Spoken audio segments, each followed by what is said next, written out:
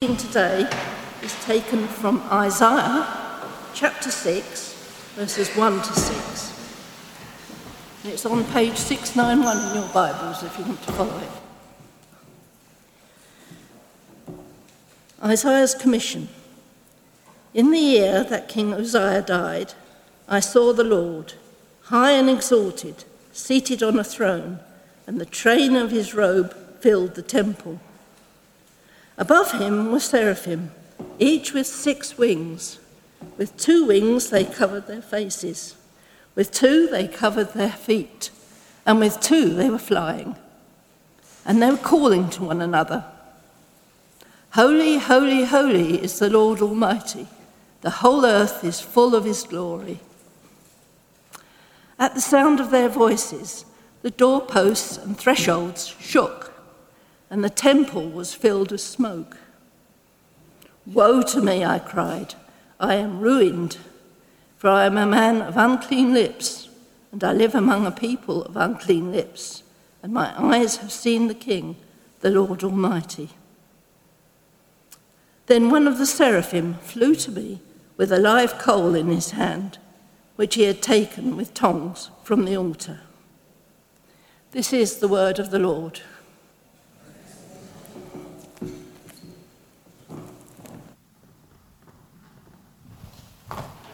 Thanks, Beth. I'm just going to add a couple more verses to the end of that reading, if that's all right. I'm just going to carry on reading from verse 7, so if you've got your Bibles still there.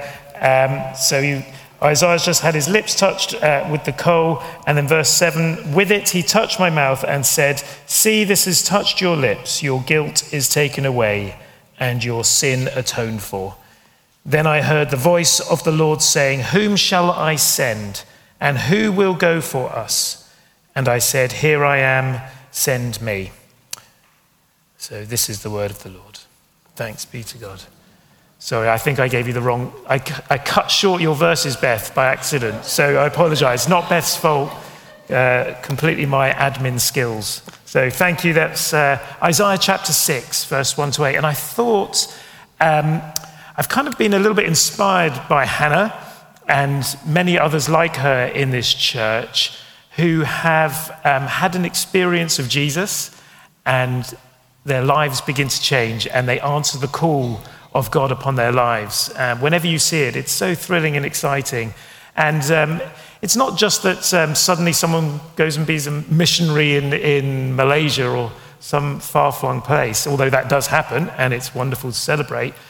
No matter who you are, when you encounter Christ in that way and you respond to his call, your life changes. Even if you don't ever leave the village you were born in, something happens when a call is put upon your life. And I just thought maybe over this week and a few other weeks, we're just going to look at some callings in the Bible when people encounter the Lord and respond to his call, what that looks like. Thought it might be fun to do that over the next few weeks of the autumn term. So that's why we've chosen Isaiah 6 this morning. Shall we pray as we look at this passage together? As you can tell, I've been singing too loudly and my voice is going already, so let's pray together.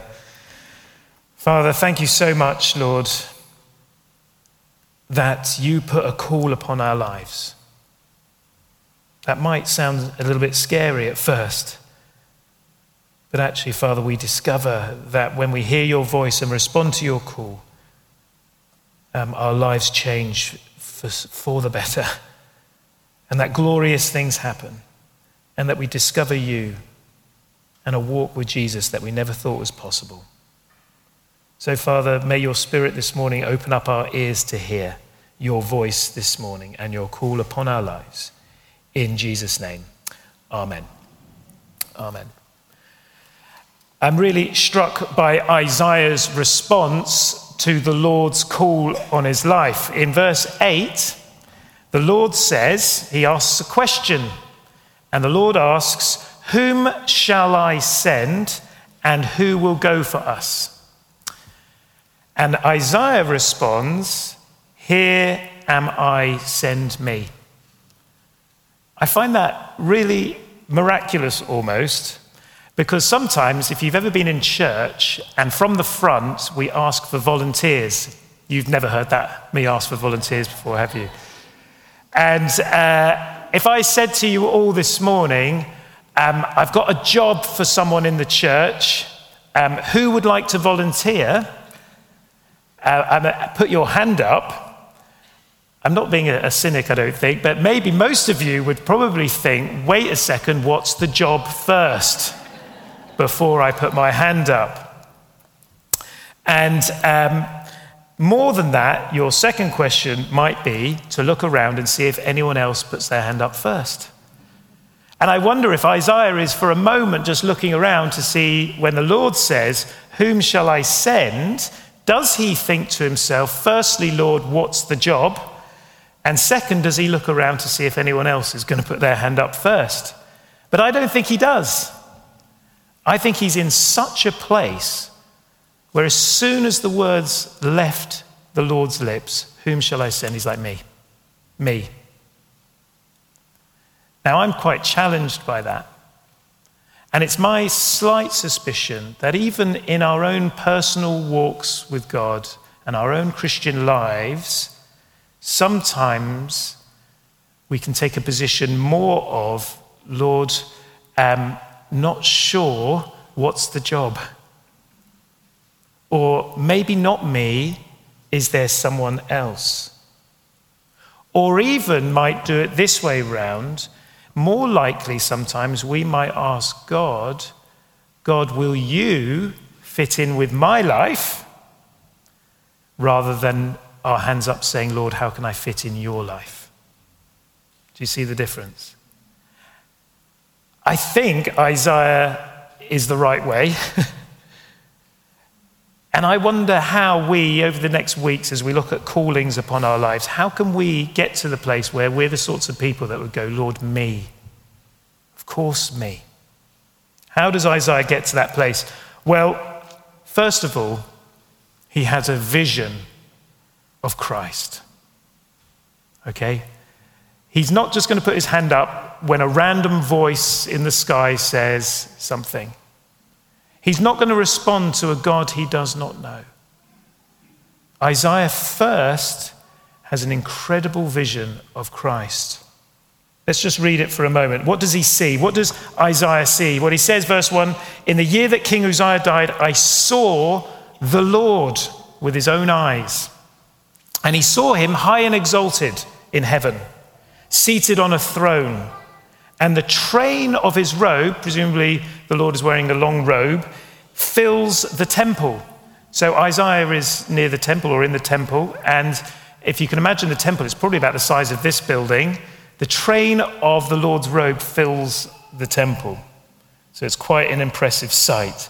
And there are angels all around, seraphim. If you've not come across seraphim before, they're a kind of category of angel, like cherubim, seraphim, etc. There's all kinds of categories of angels. Seraphim are there. They've got 6 wings, and they are hovering around the Lord, and they are saying, verse 3, holy, holy, holy is the Lord Almighty. The whole earth is full of his glory.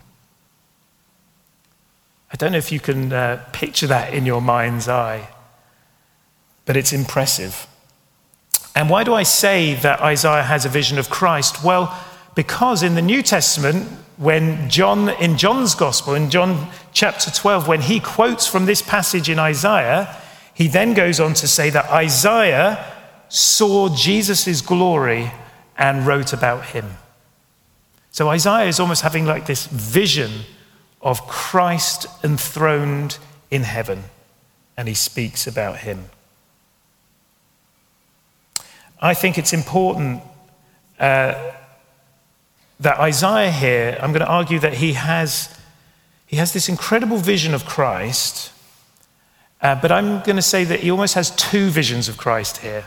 The first one is that he sees Christ in all his holiness. He sees Christ, he sees Jesus in all his splendor and holiness. Did you notice that in verse 1, this vision happens when the year that King Uzziah died? Okay, I don't think that's an accident that's mentioned there, or this vision happens then. If you know your history of Israel and Judah, King Uzziah was a wonderfully good king. And he spent 52 years being the king of Judah in Jerusalem. So a long reign, a time of prosperity, success for Judah, protection from enemies, peace, good times, right? So King Uzziah was very impressive. It didn't end particularly well for Uzziah, but that's another story. But Uzziah, in that time, you can imagine maybe Isaiah has met the king before.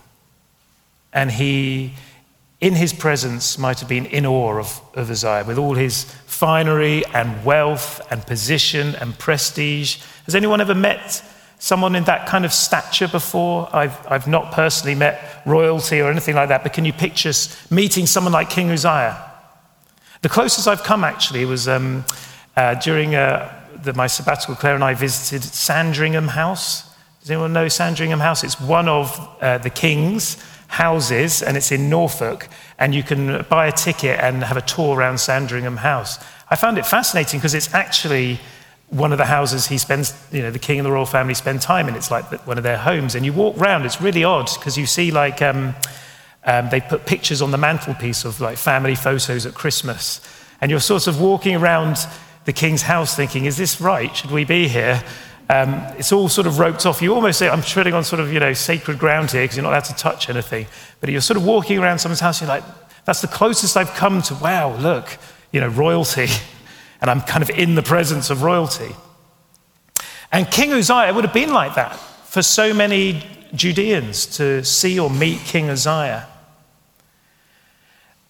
But he dies. And actually he dies because King Uzziah went into the temple one day. He became a bit arrogant, and he walked into the temple one day because he thought he was all the business, and he could go into the temple and make offerings and sacrifices himself instead of the priests. And the priests are like horrified, and he instantly becomes leprous because the Lord's like, you can't do that. You're not holy enough. Even King Uzziah, in all his faithfulness to the Lord and holiness, could not stand in the presence of God. And now Isaiah is having a vision of the King of Heaven, Christ. And even the angels, see, when anyone meets a seraphim in the Bible, normally what happens is they're like, even a seraphim, their glow is so bright, you sort of shy away from them and have fear and trembling, even with seraphim. Now there are seraphim flying around Christ, and they've got 6 pairs of wings, yeah? And they're only using 2 to fly. Why are they using only 2 to fly? Because the others, they're shielding themselves from the glory and holiness of Christ. Yeah? And it says that even as they're singing this song, holy, holy, holy is the Lord Almighty, the whole earth is full of his glory, even the voices of the seraphim are shaking the temple. And yet even the power and glory of these angels, they shield themselves from the glory of Christ. Now, if I said to you, close your eyes and picture Jesus, what are the first images that come to your mind? Is it baby Jesus in a manger? Is it Jesus walking by the Sea of Galilee with his friends? Is it Jesus before Pontius Pilate, or Jesus on a cross? Or how many of us have properly understood and had that kind of vision of Christ in his holiness and his kingly splendor?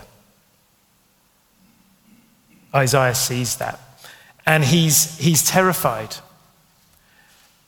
He says in verse 5, "Woe to me," I cried, "I'm ruined, for I am a man of unclean lips, and I live among a people of unclean lips, and my eyes have seen the King, the Lord Almighty."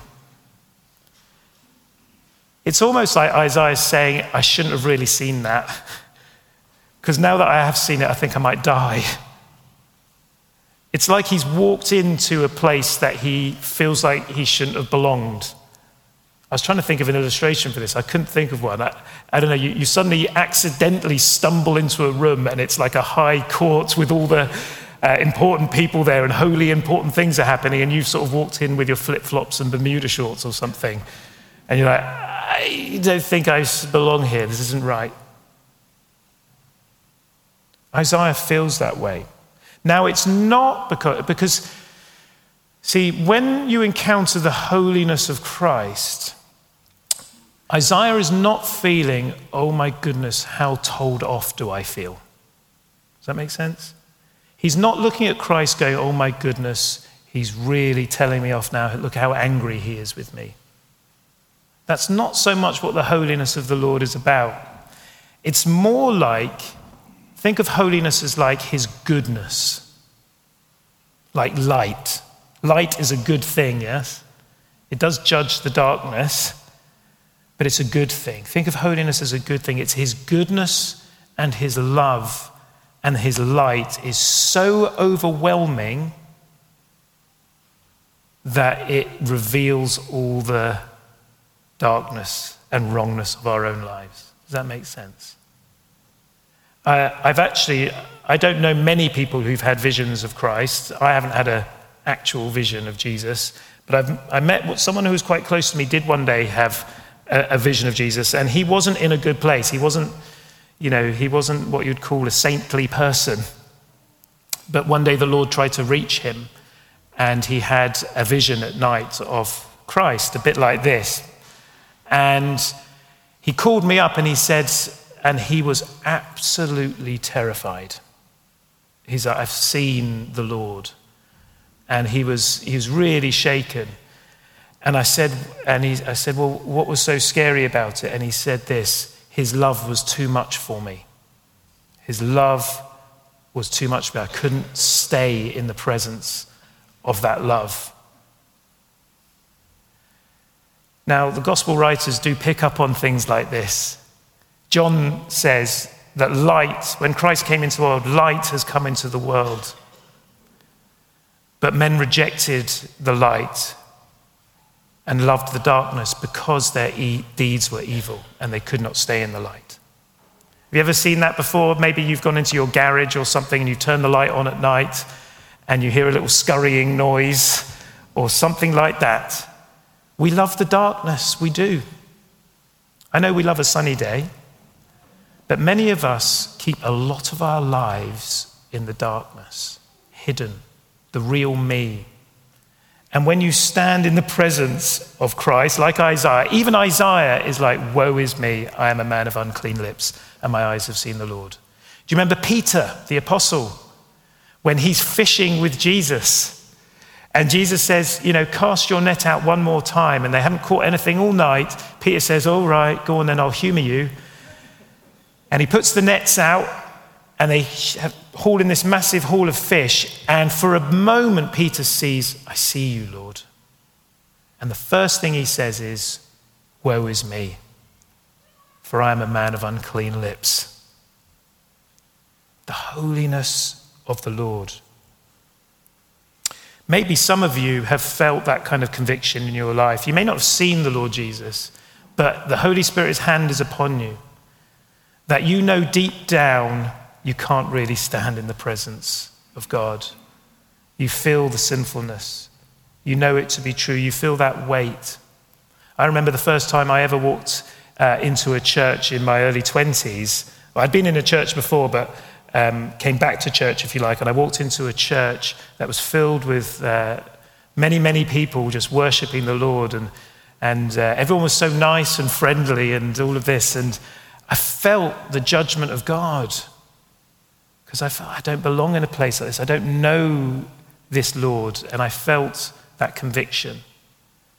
Some of you might have felt that conviction that Isaiah feels here. I'm ruined.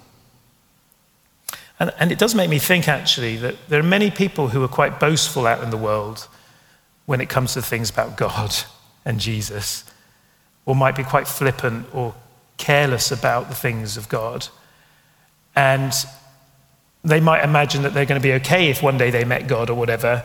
No one in the Bible ever meets the risen Lord Jesus Christ in all his splendor and glory and stands in a boastful manner. Nobody. Even his enemies, at the end of the Bible, it says they will just bow the knee and acknowledge that he is the king. So Isaiah feels that way. Now, if the vision was to have stopped there, I think Isaiah would never have been what I would call totally surrendered to Jesus. I think his approach, if the vision had stopped there, I think his approach to God and Jesus would be one mostly of fear and intimidation. At best, he could be a servant doing a master's will, but he would only ever keep him at a distance. I'm not worthy to be here. But it is the second part of this vision. He's seen the holiness of the Lord, but he's now going to see the humility of Christ. And that changes everything. Because as soon as he says, I don't belong here, I'm ruined, an angel of God, one of the seraphim, flies to Isaiah with a burning coal in his hand. Do you see that, verse 6? That the angel had taken from the altar near the temple, in the temple. And he takes this coal and he touches Isaiah's mouth with it. I think that might have burnt a little bit, I don't know. But let's say it didn't burn him, but it just did this wonderful thing. He touched Isaiah's lips with this burning coal. And he says, verse 7, with it he touched my mouth and said, see, this has touched your lips. Your guilt is taken away and your sins atoned for. As soon as Isaiah steps into the presence of this holy Christ and wants to run away, Christ says, no, you belong here with me. I'm going to make you fit for heaven. I'm going to atone for all that stuff you think makes you too inappropriate for being with Christ or God. I'm going to take all of that away. I'm going to atone for your sins. Now, I'm going to embellish this a little bit and imagine, what does Isaiah see at this moment? Well, he must see the altar. And obviously the coal, it says it's already burning. So the altar, there's a burning going on at the altar. And if you know your Bible at all, what is burning on the altar? The sacrificial animal. The bull or the goat or the lamb. Isaiah would have seen that, and he would have seen maybe the blood. And he might have seen this animal literally atoning for his sins. And I'm going to just embellish it a little bit more as well, because later in Isaiah, we know that he also has visions of Christ on the cross, where he sees the Lamb of God taking away the sins of the world. And it's holding those two visions of Jesus together. If we manage to hold those two visions of Jesus together and we see Christ as he really is, we might get to a place where we can say, here am I. I'm here to do your will. Send me. And it's this, the holiness of Christ. I'm aware of my sin. I'm aware of who I am. I'm aware that I've got nothing to stand on in Christ's presence. But then it's the humility of Christ. Seeing the same Jesus, then allowing the world to crucify him and kill him.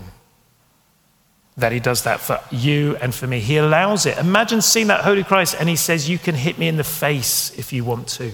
You can spit on me. You can rip out my beard and you can stab me in my side. And not even that would let me drive you from my presence. You belong with me and I will atone for your sins. That's what he does. Even on the cross, he says, forgive them, Father, for they know not what they do. If we can have a vision of both of those things and see the true Christ, as John does in Revelation, where he sees the Lion of Judah, but he also sees the Lamb that was slain, and he sees them together. That's why, from that moment that Isaiah knows he's atoned for, didn't matter what Christ said to him next. He would volunteer for it. He would volunteer for it. The problem, brothers and sisters, that we have today is that it's hard for us to see Jesus. There are many shiny things in the world. There are many paths of life we can take. There There are many problems and stresses and decisions. I don't know about you, but I get overwhelmed with all of that. Have I made the right choices? There's so many options available to us. Unprecedented in any other age of history, we have all this ability before us. It's hard for us to see Jesus and all of that as he really is, because we're so distracted. And therefore it's hard for us to make the decision to follow Christ with our whole lives, because I want a bit of that, but I want a bit of this. And here's my agenda, and this is what I want for my life. So I think in this season, what we need to do is pray together that we have that clear vision of Christ in our lives. You may not have, well, you may go to bed tonight, pray for a vision of Jesus and wake up ready to roll. Or you may be just like everyone, most of the rest of us. The way we see Christ is by the Holy Spirit opening our eyes to see him in the Word of God and amongst the fellowship. And we should ask the Holy Spirit to convict us of our sin, but then to give us an overwhelming revelation of the humility and love of Jesus on the cross. So let's pray.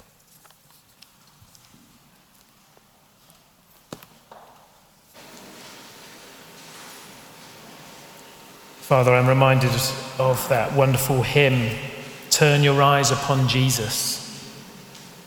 Look full in his wonderful face, and the things of earth will grow strangely dim in the light of his glory and grace."